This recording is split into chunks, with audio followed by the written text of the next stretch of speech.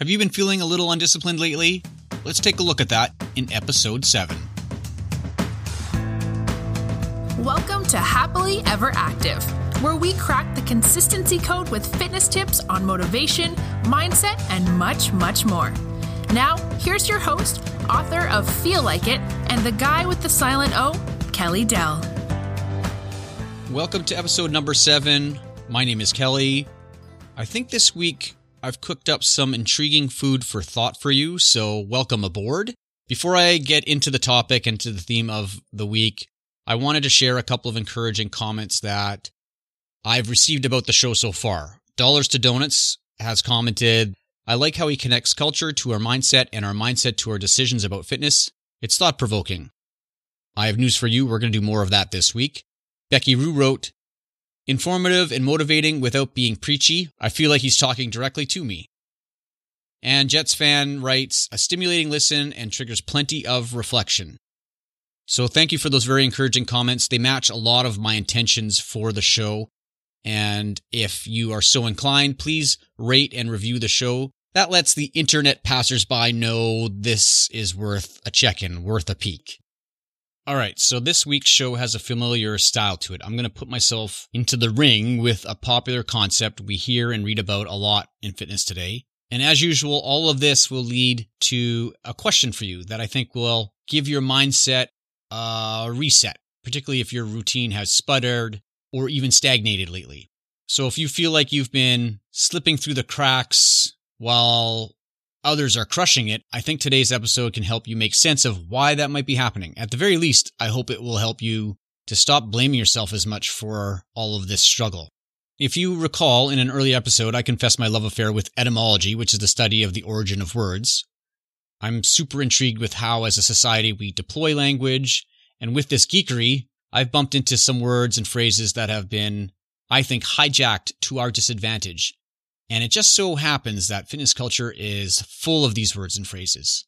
And also, if you recall, my philosophy on lifestyle change is that culture, including the meaning of language and how we deploy it, affects our mindset towards fitness and our bodies, and ultimately that mindset influences the methods we take to get and stay active. So culture influences our mindset, and our mindset influences ultimately our decisions. Those decisions really, really matter to whether our fitness journey is a sustainable one or not. But for now, to use an example, a quick example, we use some very vague, nondescript terms on a daily basis. Some are buzz phrases produced by marketers that hold little meaning unless they're really contextualized. Take the word success, for example. Everyone wants to be successful, and there are thousands and thousands of books on success in business, success in relationships, success in sport, success in fitness even. But the question you always have to ask is, what is the definition of success? Who's deciding what success is? As I organized myself for today, I thought, maybe I should hold back on the linguistic gymnastics. Maybe I shouldn't challenge convention this week. Let's not go there this week. But then I thought of all the people I've spoken with, I've worked with, or that I interviewed for my book, who've treaded water in this sea of language that I think has really mucked up their mindset towards physical activity. The conversation, the general conversation that begs to be had now is about that link I just mentioned between culture, mindset, and methods. There's a layer to our collective inactivity problem that needs more recognition. I liken all of this to the bottom layer of a lasagna. You know the one I'm talking about. The very bottom. It's that sheet of pasta that everything else rests on. Everyone focuses on the other layers, and some never get past the sparkle. I guess it's not really the sparkle, the glisten of that top layer, that surface layer where all that cheese is and all that good stuff. So that bottom layer is really important, even though it's not really always that sexy. So let's dive in and nibble away at that. Actually, I'll start with a messy bite with this opening point. To steal a hyperbolic term used in politics a lot these days, some language has been weaponized purposefully to make you feel inadequate, embarrassed, or disempowered in order to sell you stuff. This is not something that's really new to our consumer culture, so I'm not pretending that this is news. Some use language in this way not because they're bad people, but because this is what you do. This is business. Using language to poke your pain points, like you feeling ashamed of your body or feeling guilty for being inactive, is just what you do. That's the way that business works. This little pain-poking game creates ideal customers, and I know you know what I'm talking about. So language can really matter to our mindset, and this pain-poking culture and all the language that comes with it plays a huge role in this. And in episode 3, called Fitness as a Relationship, I explain how fitness has been branded as some sort of finish line or outcome, mostly to do with how we look or some sort of measurement. But if we take fitness in a direction that I think has more of your best interests at heart, fitness is merely a relationship, something that requires nurturing over time. And currently, we don't learn the skills. We don't learn skills to create a sustainable routine and an active life because fitness is about fast, measurable, visible results first, above anything else. To heck with sustainability. Another concept that deserves similar scrutiny to how fitness has been branded is discipline. Because under the pain game, where your pain gets poked to get you going, you get locked in a physically painstaking routine that you don't really like, and when you quit, you get tangled in a mentally painful failure state, complete with the shame and guilt I've been mentioning so far. In this sense, discipline has taken on a pretty toxic meaning. So let's place that under the heat lamp today. Because after all, this is about you and your journey. And if you spent any time in the fitness trenches at all, you'll have run into a certain mindset that very likely you found frustrating, like millions of other people. Today's popular depiction of discipline has played, I think, a negative part in all of that. So with that said, let's nibble away at that layer, the concept of discipline. A popular position is that the secret to an active life is discipline, to stay disciplined. In a twisted adjunct to this position, another variation has gained a lot of traction in the last few years. That to live an active lifestyle, you don't need motivation. You just need more discipline. And let me be clear on what this means for your mindset, that you don't need motivation, you need more discipline. The way that discipline is interpreted today, and I'll get into that a little bit more in a second, this position implies that how you feel shouldn't matter. Ignore how you feel. When it comes to active living and establishing a sustainable routine that you will reap the benefits that all these experts are talking about, how you feel definitely matters. Absolutely. And I'm not simply pulling that out of my rear end. The research is overwhelming in this regard. Yet there's still these memes that circulate that say motivation is fleeting, discipline is reliable, or discipline will get you farther than motivation ever will, that sort of stuff. In the name of a sustainably active lifestyle, these maxims are a big problem.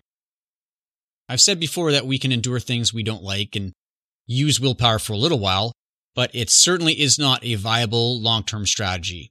See, I think it's the proliferation of militarism in fitness culture that's led us to this sort of corner of the fitness discourse where war-based metaphors are now common.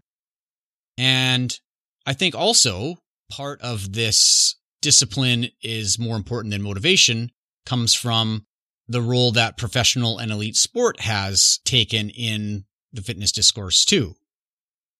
And what we have to remember here is these are completely different performance domains, particularly when you're talking about sustainable lifestyle change. Now, you might be interested in challenging yourself in similar ways, and that's fine, but elite performance is typically unsustainable, almost by definition.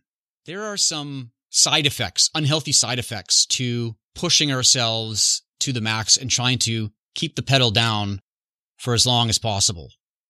And there's long-term side effects to this that can harm a person's relationship with physical activity and their bodies. There's a lot of things that we don't really discuss to do with high performance and a militaristic approach to fitness that I would argue they're not in your best interests. But you have to remember, again, these are different performance domains, so navigate carefully. Today's culture, for better or for worse, is heavily influenced by military and elite sport, which makes it no wonder why most people mistakenly turn fitness into some sort of fight or flight thing. That mindset is often deemed noble and heroic and is often revered. And again, the history of fitness is inextricably linked to war preparation. So I suppose this association was inevitable. And again, to be clear, I'm not saying it's wrong. So if this sounds like you and you're at this point going, well, this podcast really isn't for me, that's fine. I'm not judging you. If it works for you, that's great. If you can make it work for you, that's great. If making fitness a fight helps you show up over and over again, I won't judge that. I can't. If you're happy or happiest in survivor mode and accept the risk of the revolving door, or you're fine with booming in and busting out of fitness, then again, that's totally fine. That's not my position, and that's not what I help people navigate. That's not my work. So the question is, what about you? What is your work? Is that something that sounds attractive to you? Does following that approach appeal to you? Has it appealed to you in the past? If you are now an official follower of the podcast and the content has resonated so far, I'm going to guess that you're pretty tired of that war, of that pain game. So let's get back to discipline and the notion that this war supports that how you feel doesn't matter. Remember that? So a couple of questions come to mind right away. Doesn't how you feel affect your commitment to something? How loyal do you ever stay to something that feels awful? And once again, don't take this from me. I'm just a messenger here. This is what the research on motivation and exercise adherence has said for some time. So when someone says discipline or willpower is more important than motivation, the research doesn't back that up. That's not an evidence-based position. Now, clearly, I can't simply toss the concept of discipline completely in the trash and say you don't need it. Remember, I started out saying we need to examine its conventional use. And as I've clearly hinted, you won't be surprised that discipline has taken on this meaning that might not be serving you. So let's dig back into that hunk of lasagna, shall we? It starts with an easy question. What does the word discipline even mean? I'm going to read this straight from dictionary.com. Discipline, the practice of training people to obey rules or a code of behavior using punishment to correct disobedience. Within this definition is something extremely important to our mindset. I don't know if you heard it. Who is setting the code of behavior? Why do we keep getting told to suck it up or stay obedient to this code? In general, this definition makes you or treats you as a submissive subject to some sort of game with rules that you had no say in creating. Now again, I'm going to go back to what I mentioned earlier. If these rules, if staying disciplined to what exists so far is motivating, meaningful, that's great. But there's only, in my experience, a certain percentage of people, and it's not a very big one, that really works for. So what about the rest of us? What is the other option? We don't really talk about the other option. When you're in the military, and I've never been, and I'm not going to be, you don't have much of a choice in this regard, do you? You've signed up to obey the rules, a set of rules. In the workplace, you must stay disciplined to a set of rules or lose your job. And in general society, as another example, you must stay disciplined to laws or risk being fined or even jailed. There's some type of higher authority that imposes this code. This also happens in fitness, even though physical activity is one of the freest choices that we can make. You are the general. You are the CEO. You're the police. You're in charge.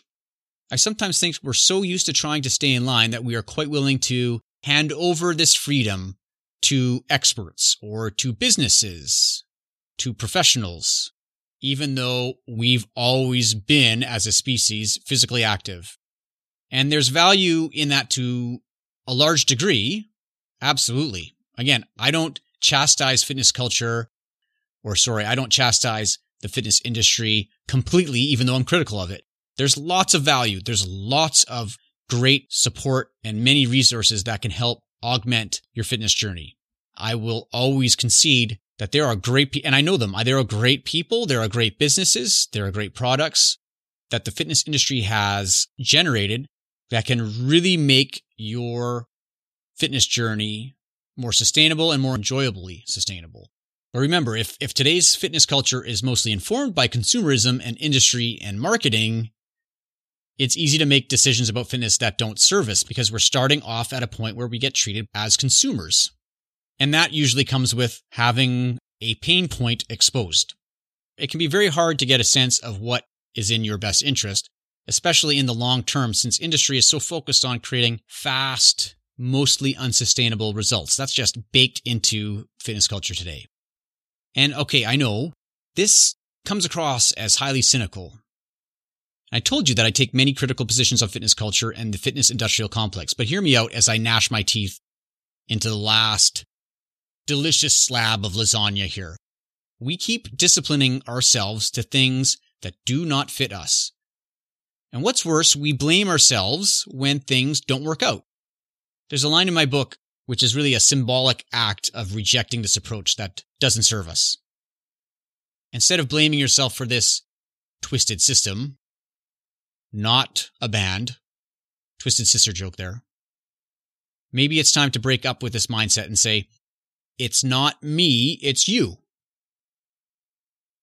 It's not the player, it's the game. So here's the definition of discipline once more. Discipline is the practice of training people to obey rules or a code of behavior using punishment to correct disobedience. I don't know if this sounds like you, but I know a lot of people who cling to a code of behavior that is completely incompatible with who they are. If they're a creative person, lighthearted person, they get locked into serious and overly intense physical activity. So this brings me to today's question of the week. I promise that there's going to be a question. Does the code you're following truly feel like yours, or do you feel like you're following someone else's code? Now, for the final piece, there's one little bite left on our plate, one little piece of lasagna. As the definition states, the concept of discipline today is associated with punishment. Discipline in fitness is, again, construed as ignoring how you feel, if not creating aversive experiences.